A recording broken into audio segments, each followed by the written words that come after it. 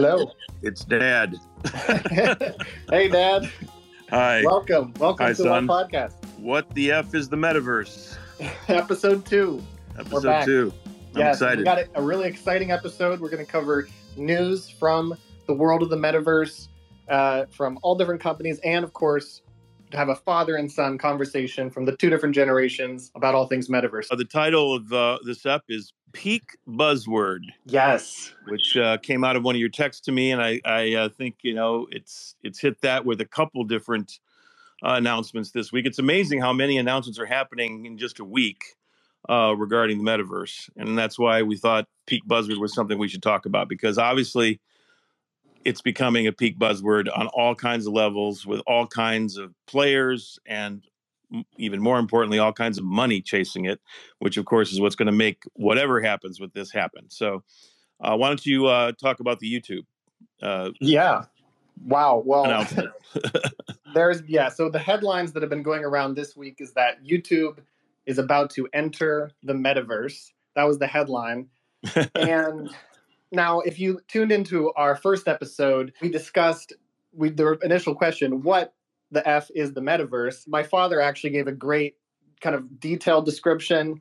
And then I gave just like a 2-word description, which is just like, it's the digital world. But it seems like the reporters have another description for it, which is it's a way to get people to click on their articles. Yes, it's clickbait, which is peak buzzword, which is why we're talking about it. It's, Yeah. funny, YouTube enters the Metaverse. In some ways, YouTube to me was one of the first sort of like pillars of what I think of as the Metaverse. Just the fact that people could create their own, content and share it. And I have some history with this because at my company, L Squared Entertainment, years before YouTube happened in the early 90s, we were creating something called Is TV, the interactive sandbox, which was about people creating their own user-created broadcast stations.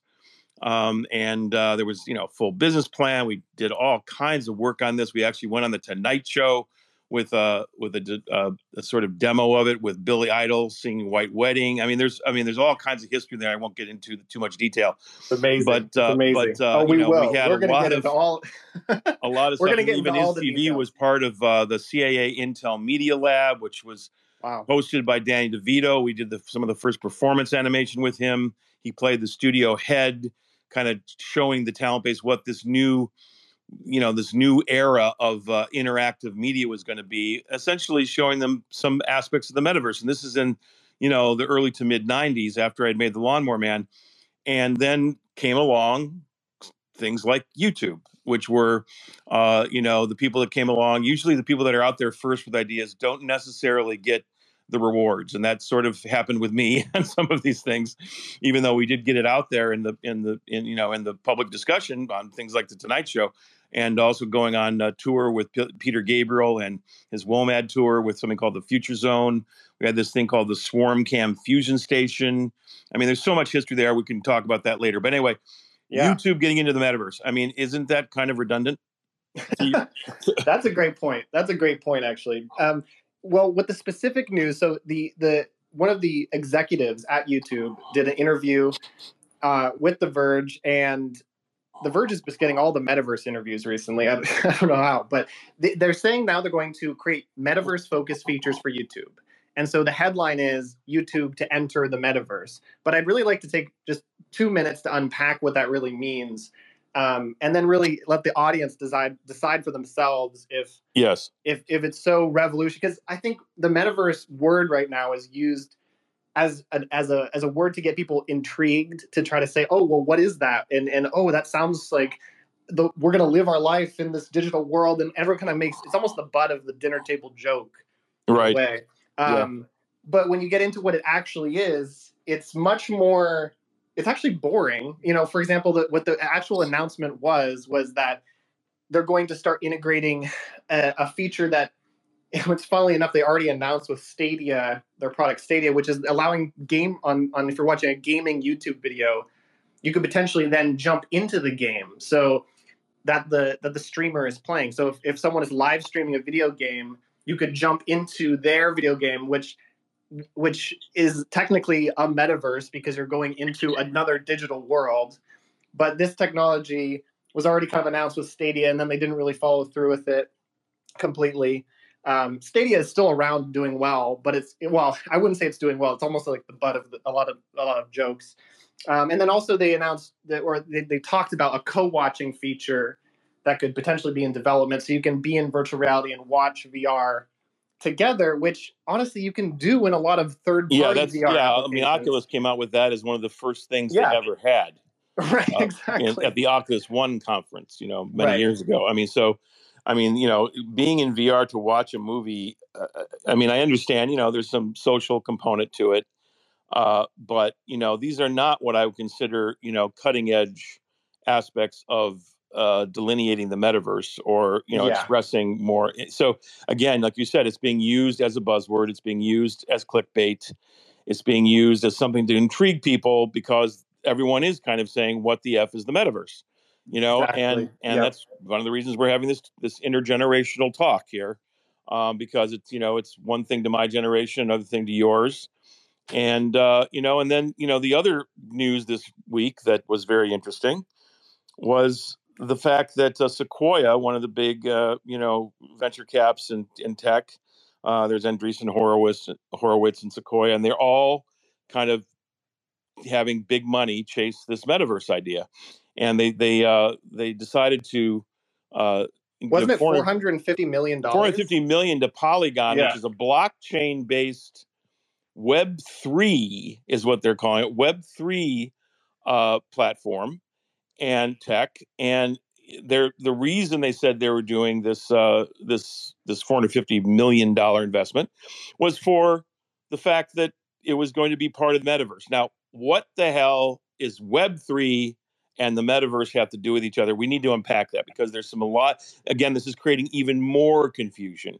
Web3, is that the same thing as the metaverse? Is it just technology? I'd love to hear, because I know you follow this very deeply, Shannon. What's your description of Web3?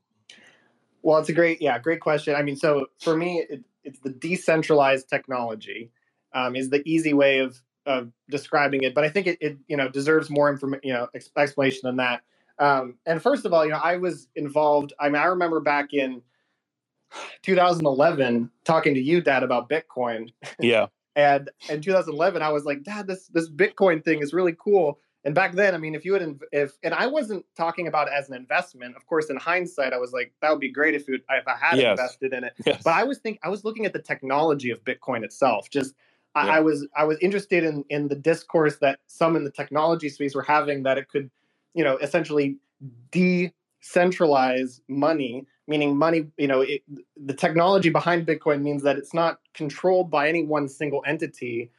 It is distributed across computers around the world on a shared agreement. Everyone basically says, okay, this is the system and to participate in the system, you have to do certain things. And then everyone essentially keeps each other in check. So everyone, everything on blockchain systems. Yeah, that's based on blockchain as the technology. The technology of blockchain allows that shared that shared aspect. And again, this is a lot of things that are extremely confusing to a lot of people. Cryptocurrency, even though there's a lot of people into it, and it's become a huge thing, although it had a big crash just recently. Yeah. I mean, it's incredibly confusing. It's incredibly confusing. But as someone who's been in it since then, as someone who's known about it since 2010 and been studying it, I can tell everyone it's actually it's not really something you necessarily want to invest in unless you're very high risk, but it is something that you're going to be using in your daily life in about 10 to 15 years without even having to invest in it. And that is why investors are interested in Web3, because Web3 is the buzzword that essentially encapsulates all of these decentralized technologies, whether it's blockchain, whether it's Ethereum or Solana, which are competing blockchains to Bitcoin. They use different technology to operate, such as proof of stake versus proof of work. Now, these are all the coder terms. You don't have to, Yeah, I mean, understanding all this stuff is where it gets very confusing for people, especially of my generation. And you don't have to. And you don't have to. I've jumped into it a bit more than most, of course, but but but you don't you're have really to, deep in it. So, but you don't have to understand it. You don't right. have to understand it, because unless you are actually investing in it. Now, if you invest in it, you please understand it. I think that's actually the biggest problem right now, is that people are investing in it when they don't understand it. And I think Right. that's why it's a really bad time to get into the space now, in terms of it, as an investor. If you're actually investing in Bitcoin, like, I would not recommend anyone do that without so much research and being ready to lose a tremendous amount of money. And I'm someone who actually made money on cryptocurrencies back in 2017. I made a pretty good profit back then. And then, of course, I saw the downturn as well.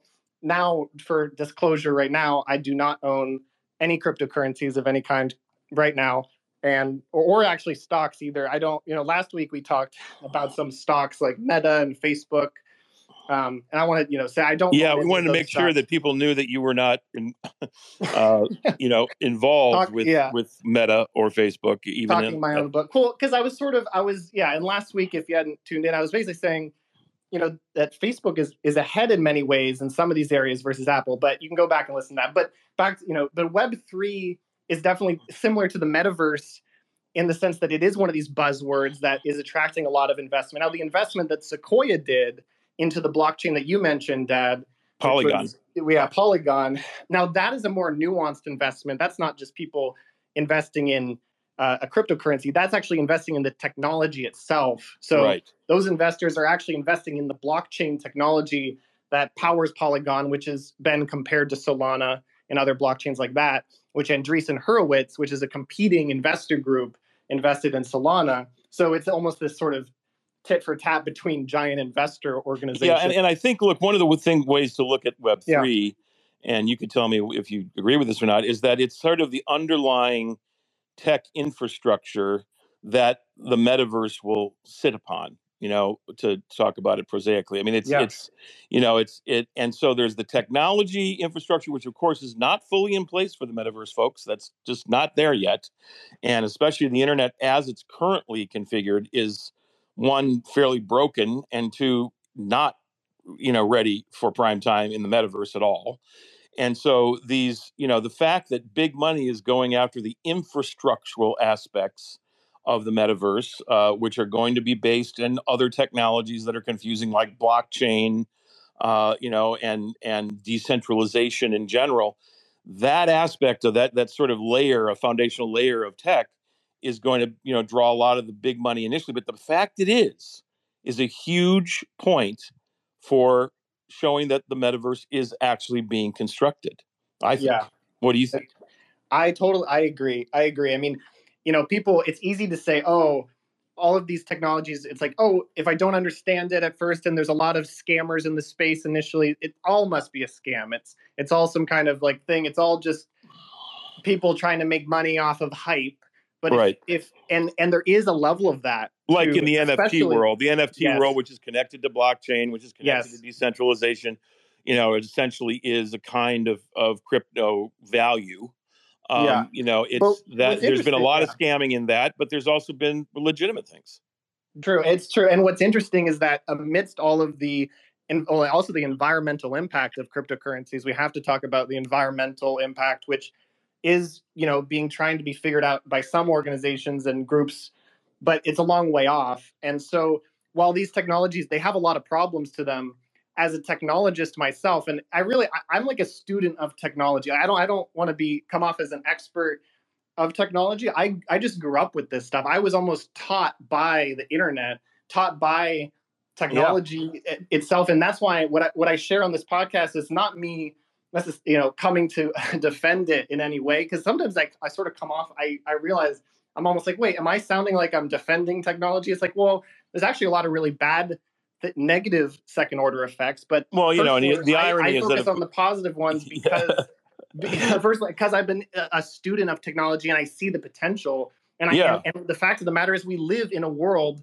on our phones. No matter how much you rail against, technology and social media and the metaverse, it's coming no matter what. The metaverse exactly, and that's been part of what I've been talking about. Again, I've traveled the world speaking at conferences about virtual reality and all that because I, ironically told cautionary tales about virtual reality. And so you grew up with someone telling cautionary tales about this stuff, and yet I'm also very enthusiastic about the potential positives that are there in relation to.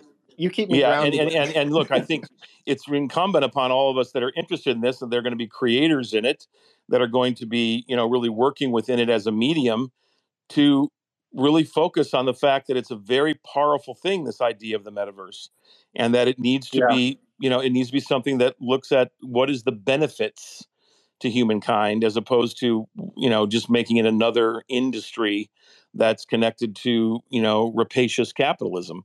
And that's, still what's driving it right now. I mean, $450 million into Polygon. I mean, the Microsoft acquisition of the gaming company, that 70 billion. I mean, this is big money that's chasing all of these things, and there's a reason. And when big money chases things, things do happen, things do get built. And so, Apple's building as well. They're all yeah. building. And They're so gonna, yeah. And so the idea is, if you build it, they will come. But, there is a lot still to be looked at about how this interfaces with human reality, how it affects human communication and engagement with the political system, with each other, with human intimacy. These are the things that really need to be looked at, kind of almost like the rituals of the metaverse, which, we don't really have a lot of very cogent rituals around the nascent metaverse, which is all the social media and the internet as it is now, YouTube, et cetera, et cetera. It's somewhat of massive chaos, kind of a Tower of Babel. And it's What's interesting, I mean, I agree. But I get there is so many ways to filter that, and I don't know. I'm someone who absorbs all this information, and I just see that it can to continue to expand and take over. I mean, for example, Web3. I think Web3 is actually, despite all the things we mentioned about it, which are very true, the negative sides of Web, I think it actually has to be in many ways the foundation of the metaverse, because yes. it actually guarantees and creates what ownership in the digital space. And, that's usually tied to NFTs, ownership in the digital space, but it's also through currency ownership, proof of ownership. And this is a world where you won't be buying NFTs to invest in them. You will just be automatically being given an NFT when you go into a certain area to flag that you are now a participant in that space. So it's all going to happen without you even needing to know what an NFT is. In 10 years, 20 years, it'll be on a lightweight headset, AR. Do you really think it's going to be VR, 10 to 20 yeah. years? I think it could be happening much faster than that. True. I guess you know what? It's funny because I say that because just to be safe. Right. Sure. But you're right. I mean, actually, Dad, there was something I wanted to tell you, which is that something happened recently, which I think is interesting for this dynamic between you being someone who basically, popularized the term virtual reality in many ways with your film, The Lawnmower Man, and 2 years before I was born. And then now, today, I'm actually going into the metaverse or virtual reality almost every day now. I know. And that actually crazy. is a new thing for me. It's a very crazy new thing. It is, but it's actually only happened within the last few months, because I've had an Oculus Quest, or it's a Meta Quest. We have to talk about that too briefly before the final part of this podcast is going to be a memoriam for Oculus, which is going away and changing. Meta is now decommissioning the Oculus brand, but I digress. What I was saying is the Meta Quest 2 headset, which is one of the most popular, if not it is the most popular VR headset to be ever created. It really was the number one gift of the holiday season in 2021. Over 10 million sold. I didn't really even use it. I've had it for over a year, and I didn't use it every day. I think I would use it once a week. I would use it maybe twice a week at most, sometimes going for a month without using it.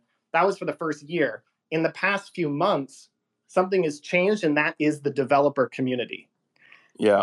There's some experiences such as Zenith, The Last City, which is a massively multiplayer online game. But it's in virtual reality. In virtual reality, which basically what they did is they created a whole new world where you can go into, and they've really gone in depth with it and created something that is actually it's compelling, but it's one of the first compelling experiences. There's despite all the hype around VR, there's not actually that many compelling experiences. No, as a matter of fact, that's one of the biggest Yeah. disappointments for me, is that there hasn't been much that has really captured the popular imagination to a large degree.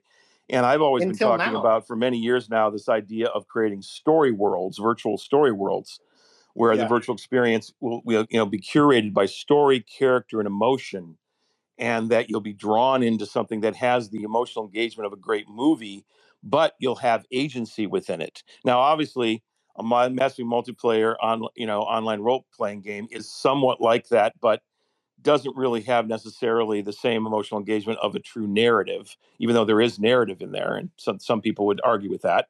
But it's still more game logic, gameplay than it is narrative. And I want to find that undiscovered country between game logic and linear narrative that is true interactive narrative in a story world. Now, I think Zenith is one of the things that that actually gets close to creating that in at least a bit of a way that's compelling enough. I'm not really a gamer. I'm not someone who plays MMOs really, or I'm a casual gamer, like on my phone and stuff like that. I'm casually for sure, but it's different when you go into this physical space, and what they've done is kind of done what you just said, a traditional version. And what's interesting about what you said, if if you really listen to the words you were saying, is that there's room for innovation in this space where of actual storytelling itself, like the way that you tell stories in reality, so to speak, is whether it's virtual or real reality, is different than you tell stories on the static, flat, linear screen, and that's not immersive. So it's interesting. It's definitely so much innovation to be had, but it's got to be the developers. That's why I think Meta is ahead of Apple in a really big way, because they have the developer community already on the Oculus / Meta, rest in peace Oculus, no longer Oculus. Yeah, so let's talk about that since you brought it up. So Oculus has basically been the term that has meant virtual reality for a lot of people in the mainstream, because when Mark Zuckerberg bought Oculus for $2 billion from Palmer Luckey, and Palmer had come out and talked about the lawnmower man a bit, and so that set me off on a lot of my recent phase of being involved with virtual reality. Really came out of the creation of Oculus in many ways. It and the term Oculus is a very cool word, and it's kind of been the coolest word associated with VR in this whole new era of VR, and now it's just Meta. And there's been a lot of people that have been upset by that, hasn't there? Yes. Every comment that I've seen is people being really sad whenever, the Meta team posts an update about the Meta Quest 2 is, that's the new name. So it's interesting, but it's almost like at the end of the day, the technology will persevere, and the technology is so good. But I agree with you. I think it warrants a moment of podcast thought. Memoriam. Oculus, the title Oculus and the brand Oculus, a moment of memoriam for Oculus. There you go. And what is Apple going to do? I think Apple could have a chance. Absolutely. Because they're so good at being slow and then coming out with a product later that then takes over, but what I feel like is different about AR and VR is that it's almost more of like a hacker space. It's much more of like the move fast and break things, which Facebook has changed to move fast and build things. Right. They changed their motto to that, but still it's more. Yeah, because they moved fast and they broke American democracy. So. Mic drop. Oh yeah, but gosh, I mean, and I think we need input from all different political spectrums on the metaverse. Absolutely. Well, I think it's one of the biggest blind spots, Shannon. I think I've been a teller of cautionary tales, and I believe that how this will affect human organizations, like the government, like the fact of voting, all these have a huge impact. Massively disrupted by people truly engaging in the metaverse as a major part of their lives. And that's something obviously we're going to unpack in further podcasts, I think so many people can't even imagine that. They're not at the, like, for it's only taken me till now. Like, you brought me to the Stanford VR laboratory. What was it? How many years ago? That must have been over 5 years ago. Yes. And over 5 years ago. And it has taken me until now to fully see the potential. And I've been using it, fairly frequently until now. And yes, the developer tools are better and it's all moving in that direction. But I still think it's interesting to me that people don't quite understand. There's a disconnect between where the technology is Jordan and where the Belkinson, discourse is. He runs that lab and is one of the pioneers in VR. Again, he actually did a book called Experience on Demand that I have a chapter in.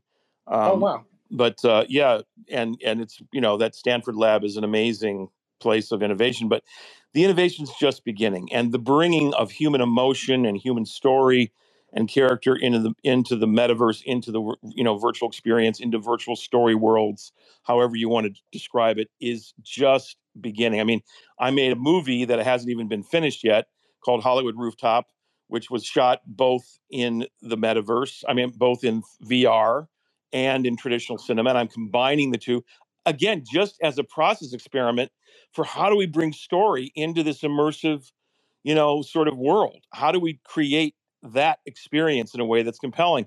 And, that project is really a project that was backed by Seek, Mary Spio of Seek, which is Seek is a very innovative company in the space doing mostly musical experiences in VR.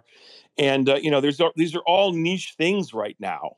And, but that kind of, sort of experimentation of the immersive new wave, that's what I was calling what I was doing with Hollywood Rooftop, is really important because we don't know how this is going to work yet. And like you said, we need to bring a lot of multidisciplines to really talk about this, because it's going to change and shift things in ways that could be disruptive in ways that we don't want, just like what's happened with social media, with all these other aspects of the internet, which in my mind have been the precursors of the metaverse. Yeah, as someone who's been using it almost every day, I'm just warning everyone that it's coming. Yeah. No, it's if you discount it, as I've heard a lot of actually people that I respect, last episode I mentioned Jason Calacanis and Molly Wood, talking about how Facebook employees should quit and actually I want to clarify, I emotionally, I understand, and morally I agree with them. And I agree with them on that point completely. Like, yes, that company, if you don't agree, like, absolutely, you should leave. But as a student of technology, I'm looking at what they're building, and it's almost like maybe it's a warning, maybe it's a prediction. I don't know but it's like what they're doing is very, very high. Like it's very far along, and it's going to capture the human attention, just like Instagram did, just like TikTok is doing. If you discount the metaverse, then you have to also discount the iPhone, because the iPhone is an extension of the metaverse. And I don't think anyone is willing to discount the iPhone. So no, I agree. We're moving towards this world. And so I think these, again, it's funny because when I made, as sort of a final thought for this one, when I made The Laundromat, it says by the turn of the millennium, technology known as virtual reality will be taking over. I mean, that obviously was very early and it didn't happen. But actually, in a way, it did happen. It happened with all of the social media, with the iPhone, with things that kind of started to create, which I believe are the foundations of the metaverse experience, the training wheels, essentially, of the metaverse experience. And look how disruptive they have been. Look how chaotic.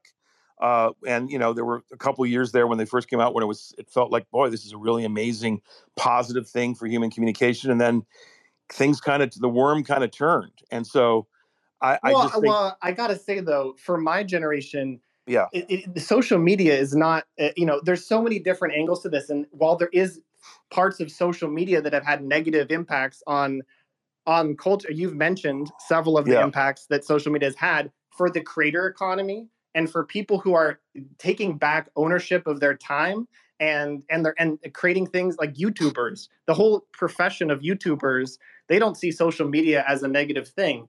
They don't, yes, there's sinister aspects to these technologies, but I don't think by and large it's a net negative effect. I think it's more of a neutral. I think as many in my generation, I think the jury's out.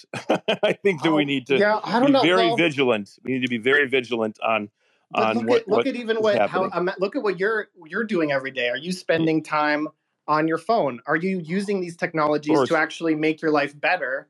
And many times you are. And so that is the positive impact. We have to talk about the negative as well. True. There are individual positive impacts, but there's a larger societal impact that is also there that needs to be looked at. And that's going to be even more exponential when the metaverse itself becomes a true, full, immersive digital world. Yeah. Obviously, we're going to be diving into a lot of these things on this podcast as we talk in this intergenerational dialogue about what the F is the metaverse. And I'm going to premiere a sign off that I'm going to use. It's very simple.